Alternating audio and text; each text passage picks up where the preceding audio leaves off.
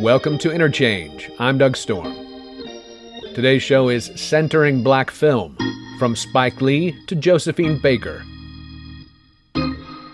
Our opening song is Lift Every Voice and Sing. And its history alone illustrates the difficulties of centering anything black in this white capitalist country. The song was dubbed in 1919 by the National Association for the Advancement of Colored People, the NAACP, as the Negro National Anthem for its power in voicing a cry for liberation and affirmation for African American people. It was first publicly performed as a poem in 1900 by its author James Weldon Johnson as part of a celebration of Abraham Lincoln's birthday at the Edwin M. Stanton School in Jacksonville, Florida, with Booker T. Washington in attendance. The school is named after Lincoln's Secretary of War. Johnson's brother, John Rosamond Johnson, put the song to music in 1905. The Johnsons intended the inspirational song to serve as a musical protest against the humiliating conditions of Jim Crow and the bloody wave of racial lynchings that were sweeping the country. We're listening to Hank Crawford and Jimmy McGriff's version off of their 1987 album, Steppin' Up. In 1985, Miller Brewing Company commissioned a new pop version of the song fronted by Al Green and Denise Williams, with backing vocals from Patti Austin, Roberta Flack, Deborah McDuffie, and Melba Moore. Miller is now Miller Coors, a joint venture of SAB, South African Breweries, and Molson Coors. The Coors family is one of the funders of all things right-wing in the USA. In 1989, Spike Lee opens Do the Right Thing with a plaintive version of Lift Every Voice played by Branford Marsalis on the tenor saxophone.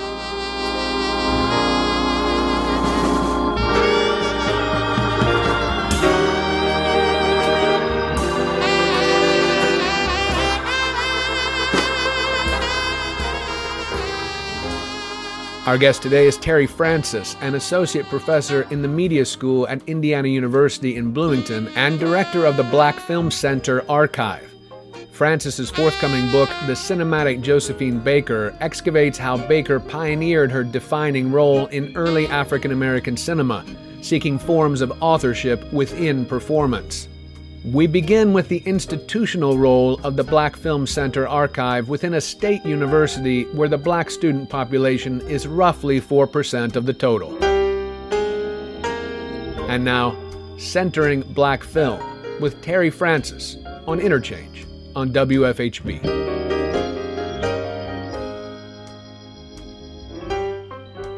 You ready? Sure. All right.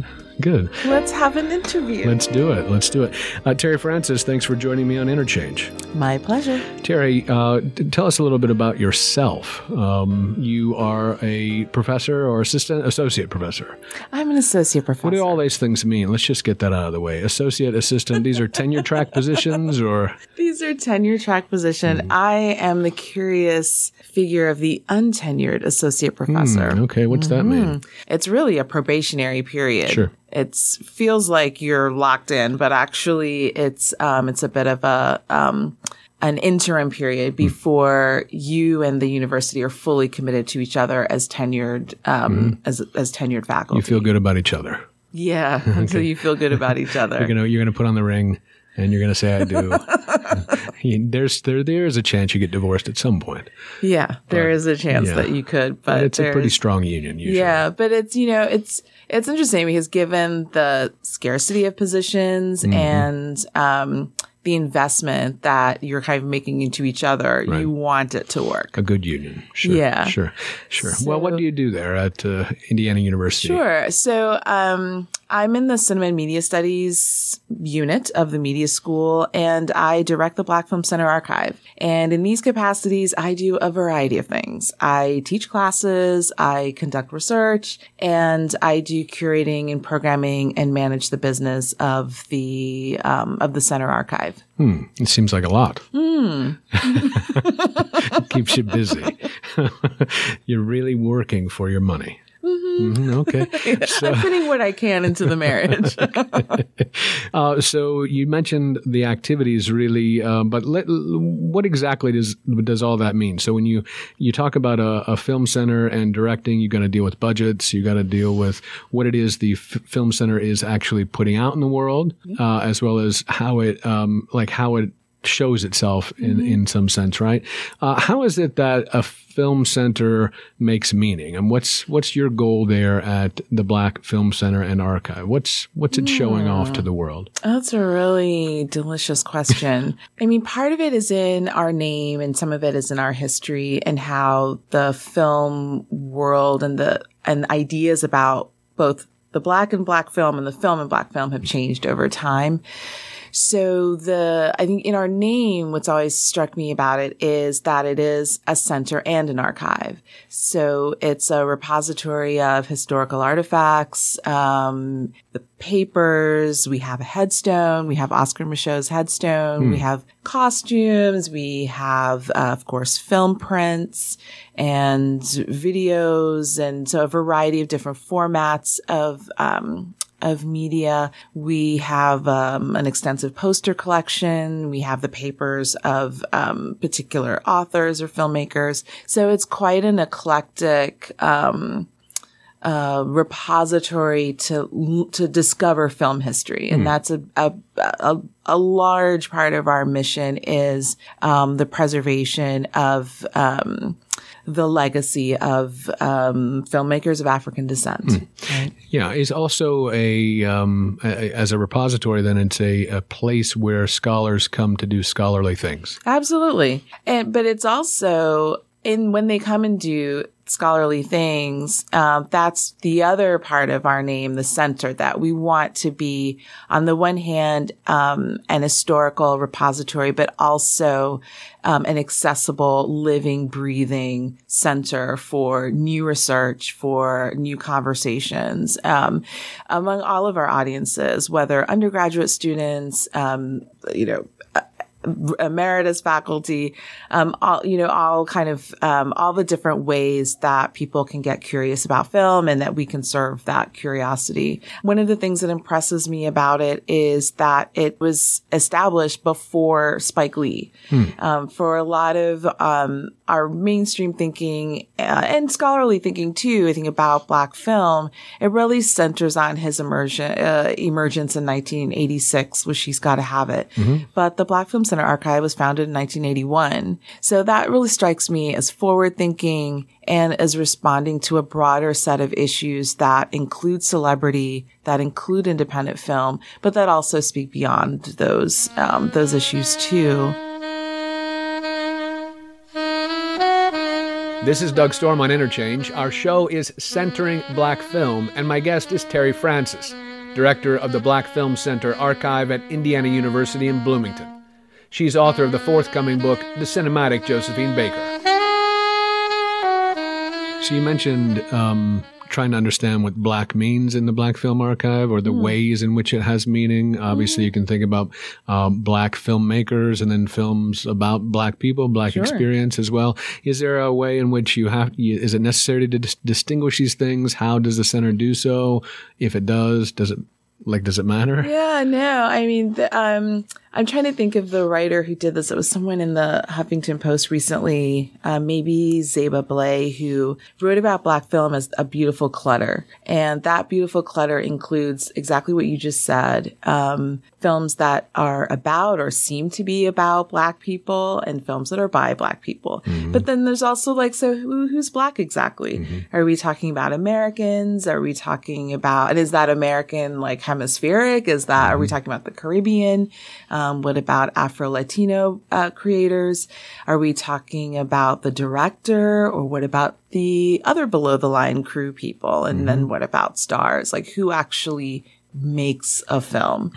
When I do my introductions at the IU Cinema, I sometimes do more of an atmospheric introduction where I want people to understand that the persons whose work we are seeing is comes from a long line of explorers. I want people to think about African Americans as part of this tradition of creativity and of imagination and ingenuity. Mm-hmm. One of the things that happens when we talk about African American art in the kind of liberal white environment is the work is in service to the need for information and the need for, it's in service. Mm-hmm. And I think I want to gently challenge that by actually bringing the audience into the imagination of the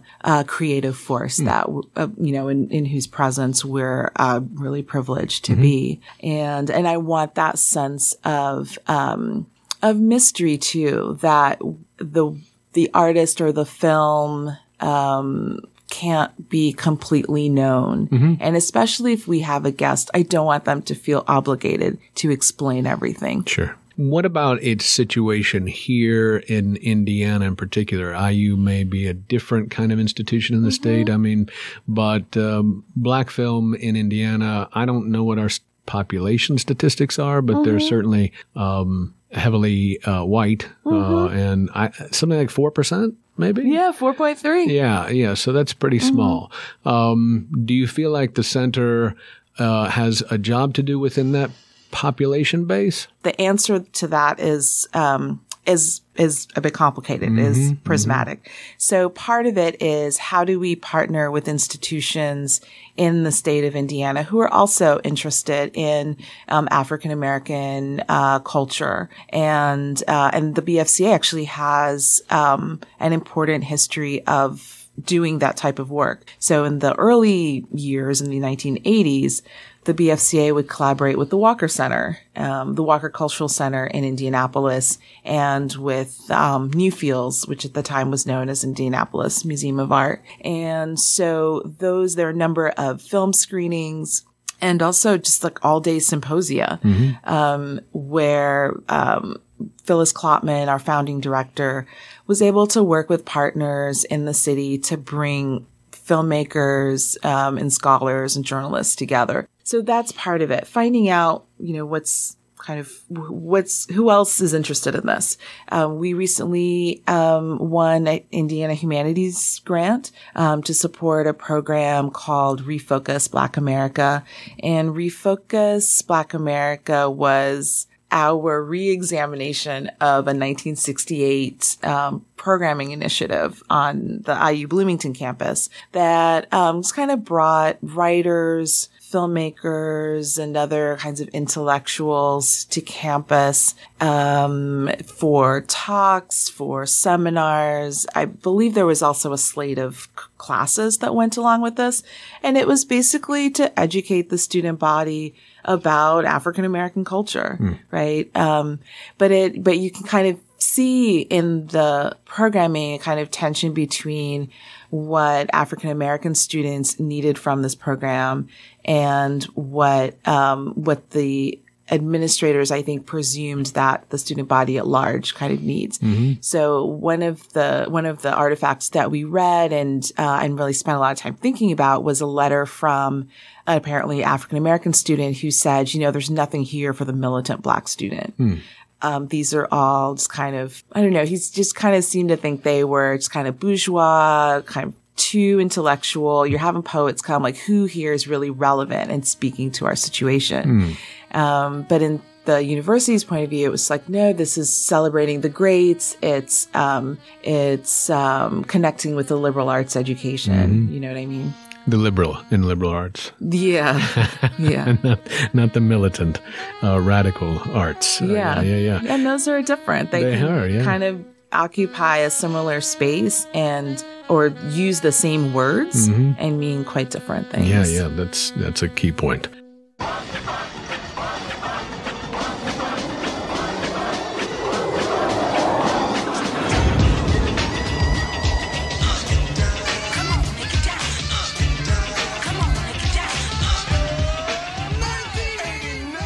It's time for a break. This is the opening to Spike Lee's 1989 movie, Do the Right Thing, which begins with Branford Marsalis on tenor saxophone playing Lift Every Voice and Sing, but soon turns into another kind of black national anthem, Public Enemy's Fight the Power. Stay with us for more with Terry Francis when Interchange returns. Our freedom of speech is freedom of death. We got to fight the powers that be. Fight the power.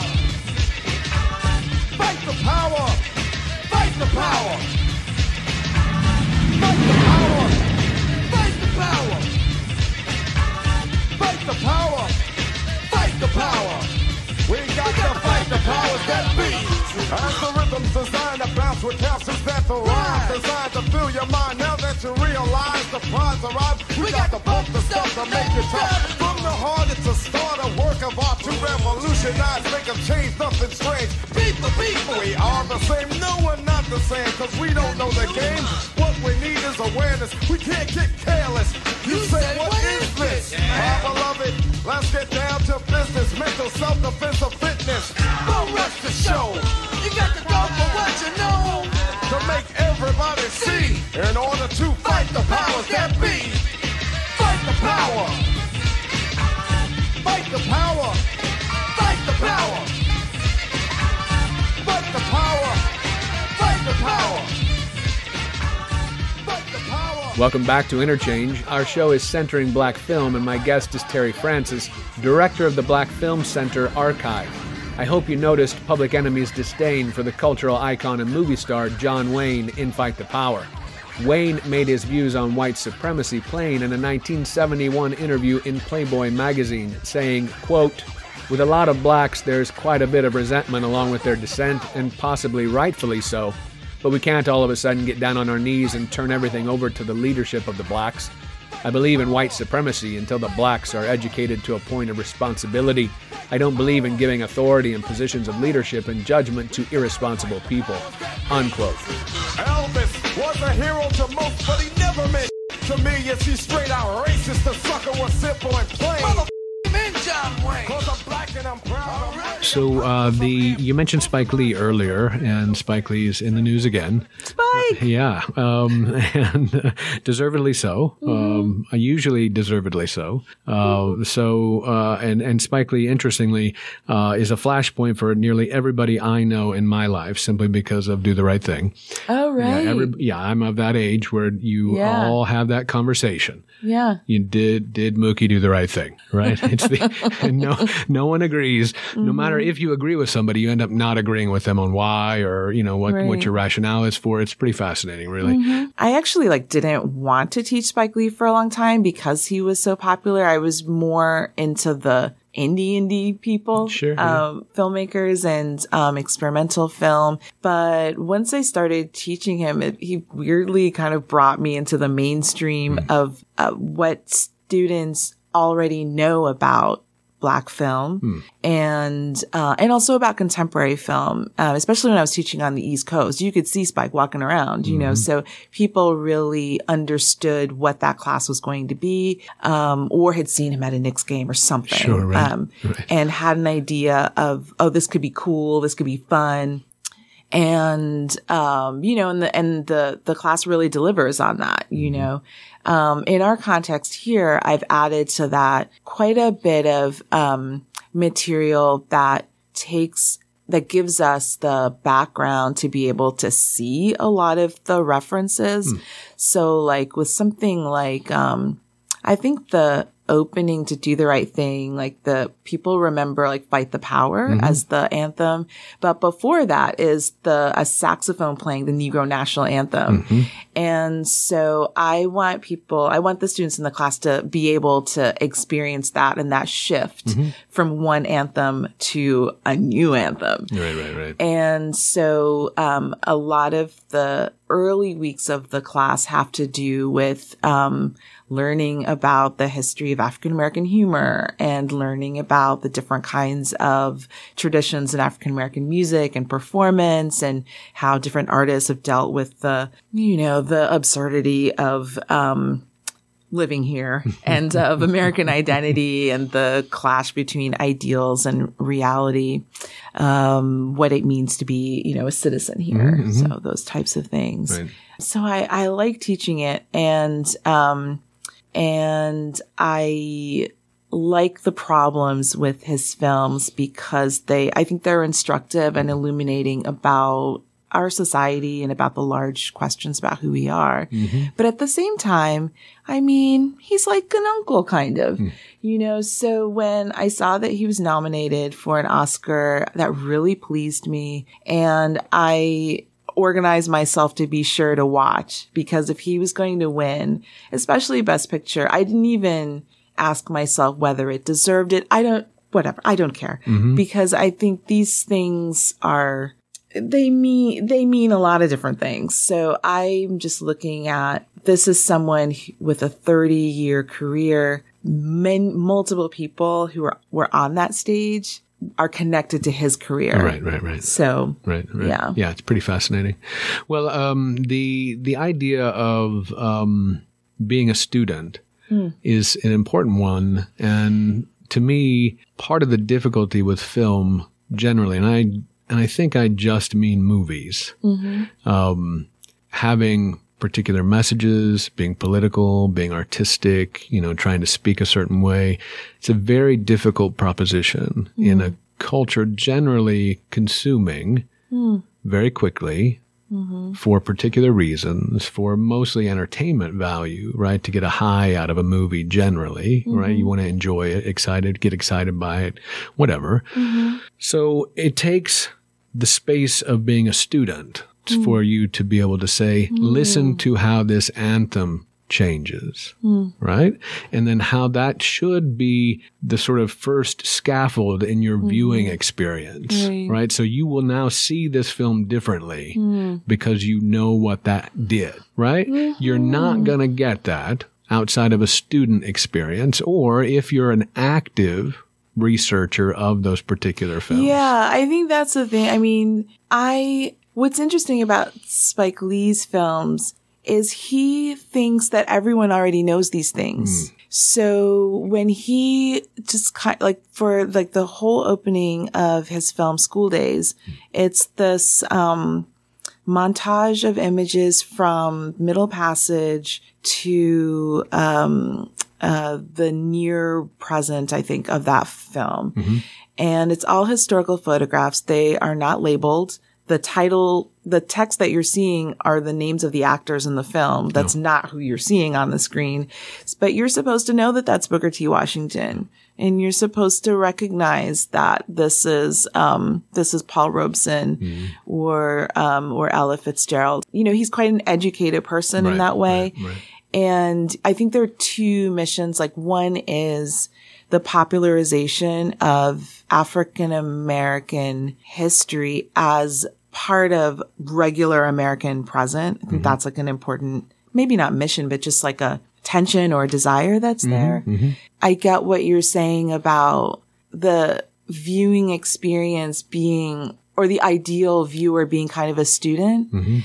But I also think that I feel like the Spike Lee joint speaks to a school of the everyday, because I think that it's also about a counter history and a necessary counter history for anyone who wants to know what the country's really about. This is work you have to do on your own. Right. And he's always saying, wake up, like the first 3 or 4 films all have this line being shouted directly to you. And one of the things to wake up to is what you don't know. Right. His films are a starting place, but also I think it speaks to the viewer who welcomes, I'd say, the viewer who can rest reading that Zora Neale Hurston quotation at the beginning of She's Gotta Have It and kind of saying, I'm at home.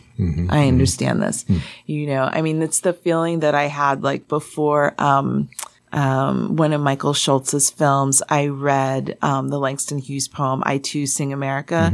And I heard, as the first line, I heard, I said, okay, the 4.3 is here. Nice. Okay. Nice. So, I mean, and yet I think for anyone who doesn't know I think we know Langston Hughes, but who doesn't know the poem, it's still kind of, a useful 101 introduction moment. I'm interested in these large questions of, well, who is America? Who belongs here? And how is that constructed? And I think that's something we all need to think about in some sort of way. So I want to help make that happen. Sure.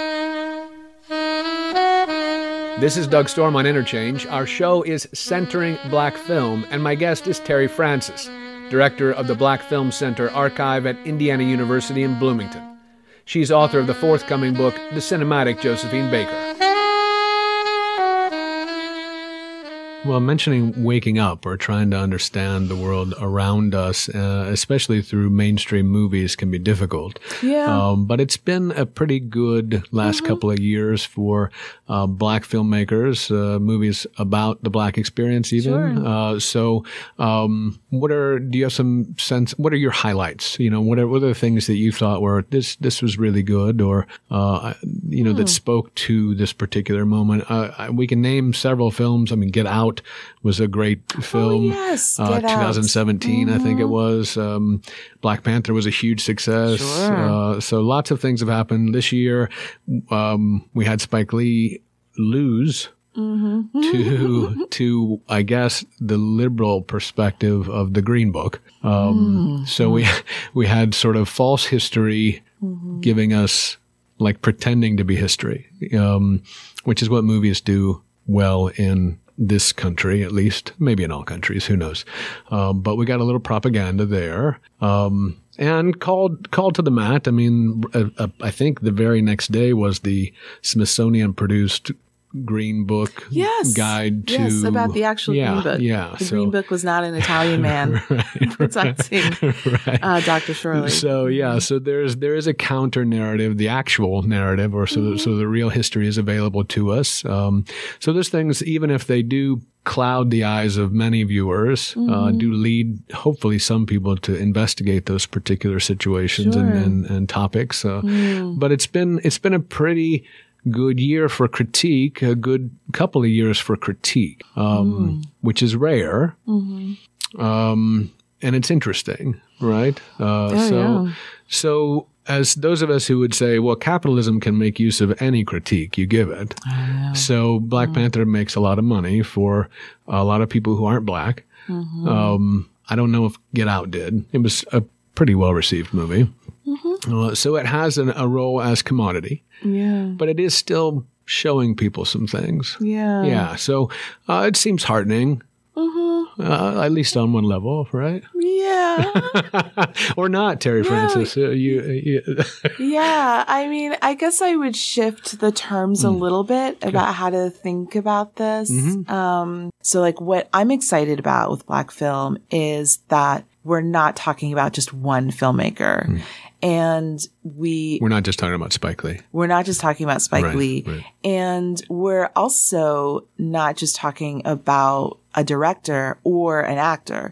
We're talking about an infrastructure. So there is like quite a great awareness of the whole kind of ecosystem of the movies. So what I like about that is that people are thinking structurally. What's the, are we not relying on the kind of mainstream or existing infrastructure, but trying to really connect with a broad range of audiences and to create opportunities, right? So like when Spike Lee's at the Oscars, Ruth Carter's at the Oscars. Ruth Carter was the costume designer on, I think, almost all of his films. Spike Lee leaps into the arms of Samuel Jackson, who appeared in his early films. And he was in kind of media before, but that was a major turning point in his career in film to appear in School Days. So that's just a slight example of this like interconnectedness. So like I'm really moved by seeing photographs that have Issa Rae, and Shonda Rhimes and Barry Jenkins in the same photograph, or pictures of 5 different actors who all graduated from Yale Drama School. They're aware of each other. They're working together. There isn't that idea of the just one. Sure, gotcha. And so just thinking the way that artists are not just thinking about me, but are really trying to create something broader Right. and long lasting for that reason. And that's, I think, very much a 40 Acres model.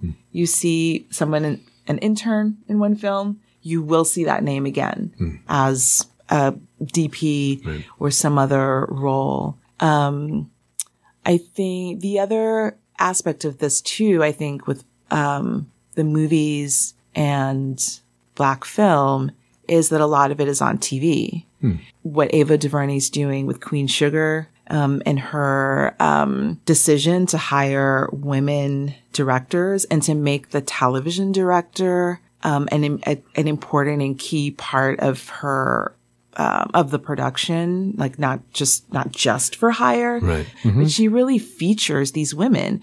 So like Cheryl Dunye, who was an important independent filmmaker of the late 80s, early 90s more so, was, you know, where was Cheryl Dunye for a while? It wasn't really clear, traveling, teaching, doing a variety of projects. And here she comes popping up on my TV screen as the director of an episode of Queen Sugar. And I think that's again like Ava DuVernay thinking not just about me making my film, but also the ecosystem of the movies beyond the film. Yeah, the community. Yeah.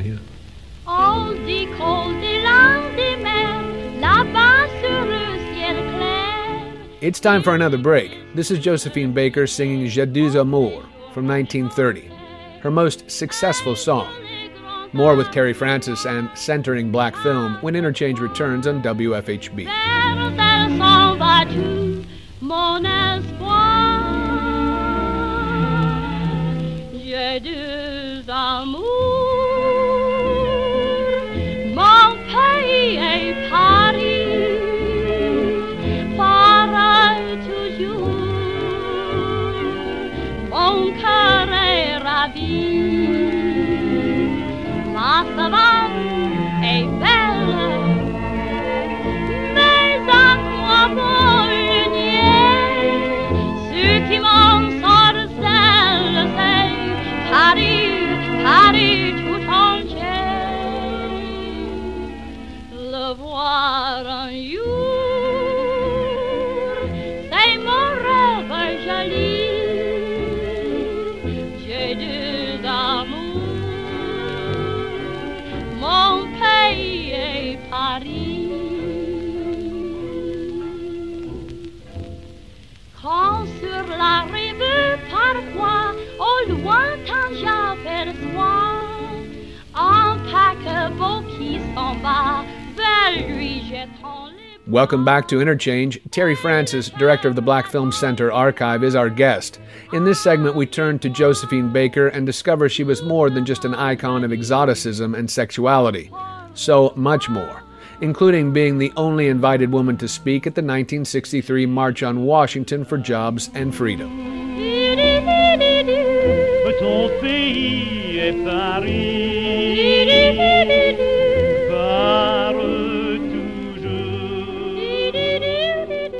Let's move into what is a project you've just almost finished, I guess. A book project on Josephine Baker. I knew Josephine Baker's name. I knew what she looked like. You can find pictures of her in Google easily.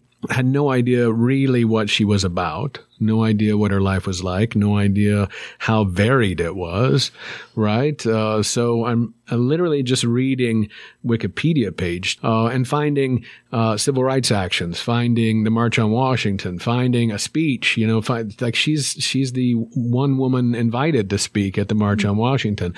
And I'm like, Josephine Baker? Like this is a woman this is a woman that has not appeared in anything I've read. I've read Robeson, I've read Du Bois, I've read, all these things. She's just not shown up. I don't know that I was looking for her either. Like maybe she is mentioned in those things. I didn't pay attention. I don't know. But she seems absent in roles other than the visual, celebrity, the visual, trapped in that particular image. Yeah. Tell us a little bit about your book project, and then we can go into that some more. Yeah, no, I think celebrity is shiny and blinding I mean, I guess I'm still kind of thinking a little bit about the Oscars in this and imagining Josephine Baker at the Oscars. So what I'm thinking about is what these awards mean and what celebrity means, and then what it means to take Josephine Baker from a name that we know kind of as that woman who went to Paris, maybe, right. or as a face, and to do a work that complicates and expands that picture. One of the reasons that I'm fine with the Oscars and with celebrity is I recognize it as a mechanism of power. And so when I think about just how entrenched and segregated the halls of power are, whether they're Hollywood or academia, I say, yes, it's really important for Spike to get these awards or for Regina King to have her award. In academia, I think it's something like 3% of the professoriate is African American associate professors. That's a very small number. I will probably be the only Black woman of intellectual authority that my students interact with at this university in 4 years. Now that is remarkable. And so I think it's very important that I am there just as a face before I even say anything. Right. But I think just that presence can be transformative, being there so that you can be in a decision-making capacity, that you are hosting conversations, that you are offering frameworks that just invite a different way of thinking about something that can move us a little bit forward, or bringing together these ideas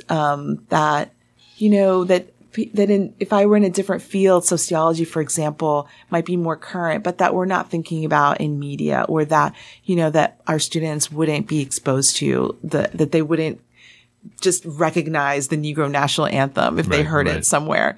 But I like to think that any of my students who were watching the Oscars, when they heard Spike Lee's speech, they're like, oh yeah, that makes totally sense. That's not weird at all. That he would begin from 1619 and do this praise song all the way to today. So I think that that's important to think about think about people, who are not white as belonging here as part of this country. So that's how I think about Oscars and academia. I know it's not everything. It's not the only revolution, but this is the one that I can do.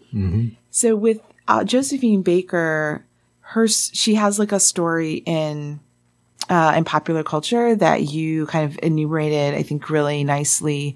And then there's also a scholarly story about her.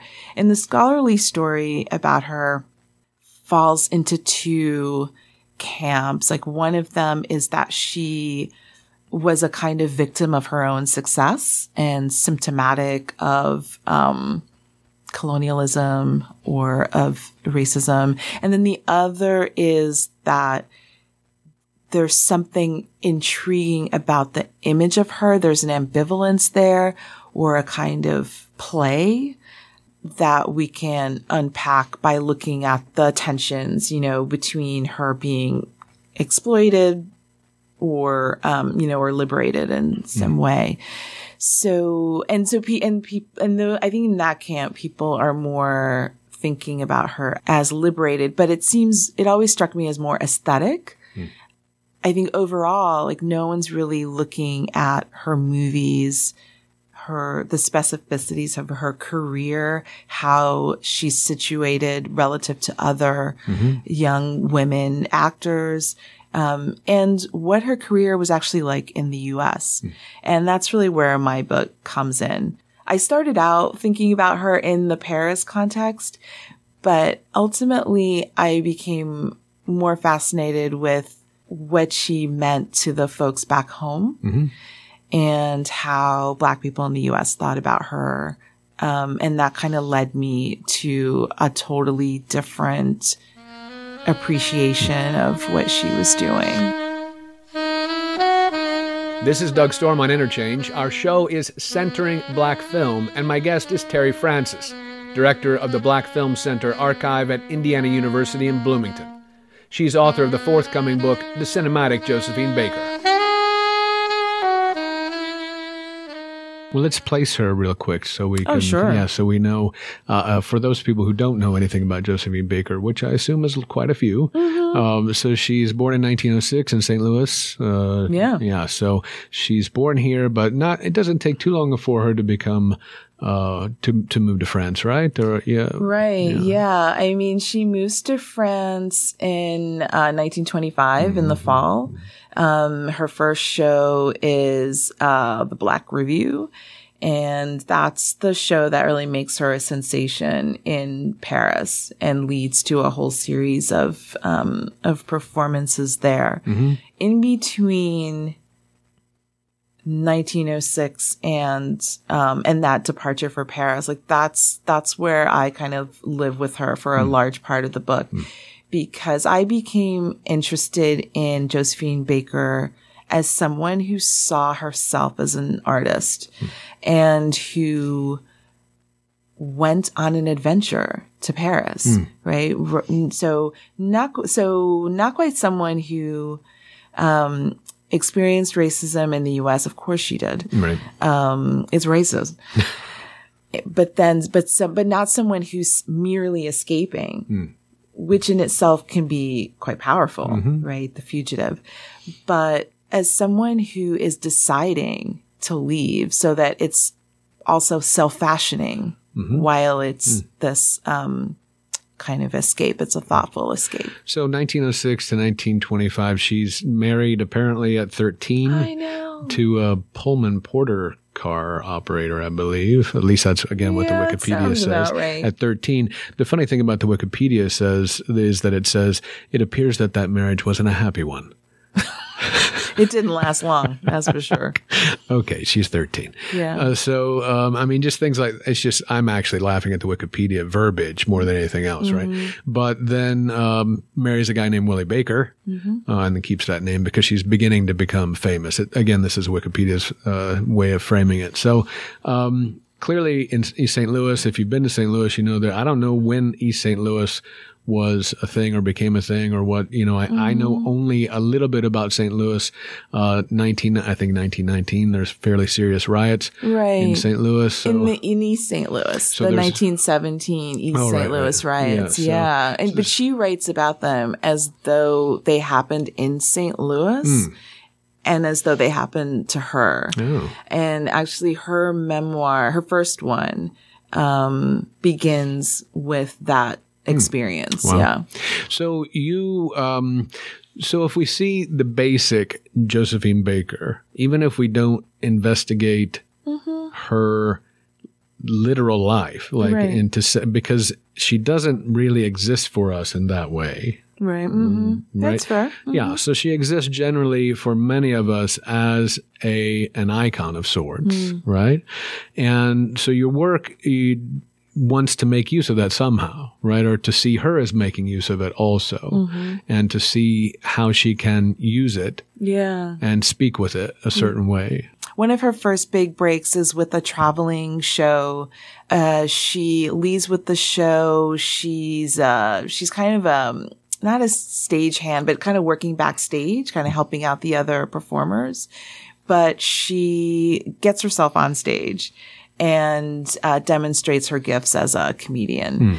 And that leads to her touring with the group, sometimes playing that role, mostly not playing it. And then she goes on to do other shows. And she becomes part of the chorus line for Shuffle Along, which was an incredibly important Broadway show where Paul Robeson performed and entered into entertainment life, Freddie Washington, and many others. It was this kind of groundbreaking musical comedy that had a romance story in it also, that featured, Black characters who were not in blackface, and a cast and a crew of writers, authors who saw themselves as doing something quite original and cutting edge and modern. Langston Hughes called it the show that kicked off the Renaissance. You know, he really was struck by the energy of it. And I think the authenticity of it, that it was, that it wasn't blackface and, used, African American kind of settings and jokes and performances and so forth. So that's 1921. Baker tours with this group, and then 22, 23, and 24, she tours with other groups, and is successful. People love what she's doing. She's a comedian, a comedic dancer. So she has a level of success on Black Vaudeville. Josephine, you're the queen. It's time for our final break. This is Boney M. with Everybody Wants to Dance Like Josephine Baker from 1989. When we come back, who was Josephine Baker in the U.S. before she moved to France and became a sexualized other? Stay with us. Josephine Baker, born in St. Louis, 1906, died in Paris, 1974. Ambition, the world. Way back in the 30s, long before you were born, there was a girl called Josephine. Just a skinny little black girl, but when she danced, she shook the world. Never heard of self-control, took to the floor and bared her soul. Everybody stopped and stared, but Josephine, she didn't care. Everybody wants to dance like Josephine Baker. Everybody wants to dance like Josephine Baker. Josephine arrived in Paris. She took to the stage. Mouths were open and hearts were broken, and many a word was spoken in rage. Who is that skinny little black girl? Does anybody know her name? She dances like she doesn't have a care in the world. Dances like she has no shame. Welcome back. This is Interchange on WFHB. For our final segment of Centering Black Film, from Spike Lee to Josephine Baker, Terry Francis puts all her cards on the table in asserting that Josephine Baker was an author of her performances, and one more critical of audience perception than might be thought. Everybody wants to dance like Josephine Baker. Everybody wants to dance. Again, simply because Josephine Baker to me is almost a stripper in my mind. Because that's the image and it's literally just an image, right? Yeah. But you're pointing primarily to an intelligence that's operating within, and to me, especially comedic work requires that kind of intelligence. I don't talk about Josephine Baker as doing a striptease. What I think is going on with her is that in the U.S. context, and for the African American journalists that are observing her, they see her as a comedian. They don't see, they're not talking about her in a sexualized way, and they're not talking about her in a minstrel way. So they're actually not talking about her in terms of burlesque. And this is prior to moving to France. This is prior to moving to France. Okay. And I think it's really in France that she becomes this burlesque figure.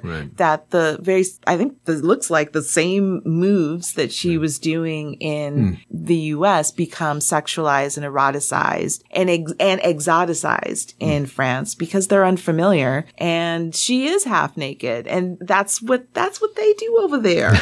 But in the US, it was, I didn't see that, evidence of that, in referring to her. It was much more, she's the lightning of jazz. We're looking forward to seeing what she's going to do tonight. Her performance was that there would be a chorus line, of people all doing the same thing, just like kicking their legs in a super machine-like way. And then she would be at the end of the chorus line, like, pretending not to know the moves. She would step out of the line. She would do this like rubber leg dance. She would cross her eyes. You know what I mean? She would just kind of goof off. And she became known as the End Girl.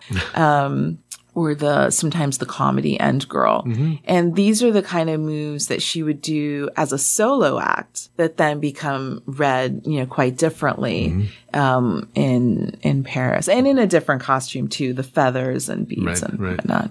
It's fascinating to imagine Josephine Baker prior to that received image, to the sexualized image in particular. But the sexualized image is something that is made use of today as well. Like you do work showing how current performers make use of Baker. Sure. Beyonce performed as Baker. I'm getting ready to see a show in May that's called Meditations on Josephine Baker. I write about Lynn Whitfield, who played Baker in the HBO movie, The Josephine Baker Story. And she talks about how much she enjoyed, well, at first she was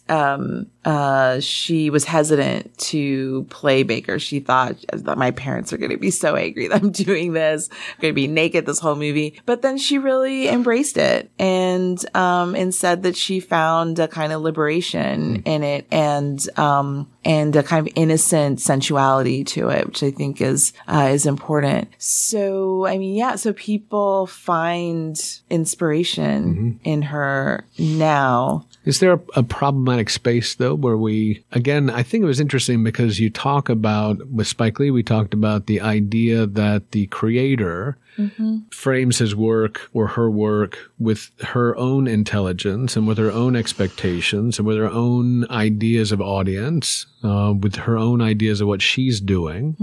But the reception is not in her control, right?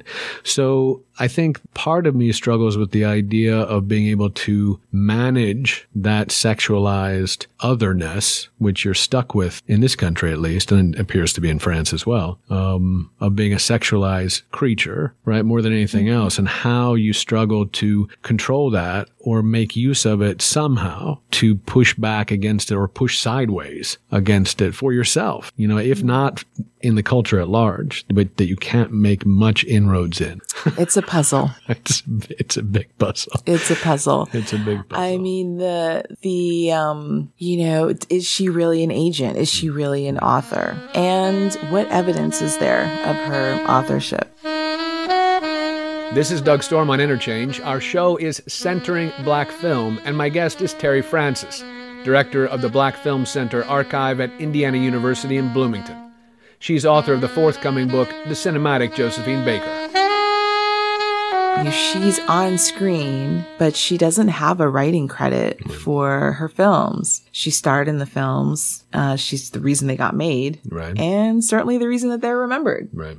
So that is a kind of signature, but it's not the same as me being able to locate a script that says by Josephine Baker. There are texts, though, that she wrote, other texts that I corral into this puzzle or fit into the puzzle to kind of make a case for her intelligence driving all of this. But it's a case that does have to be made. It's not evident.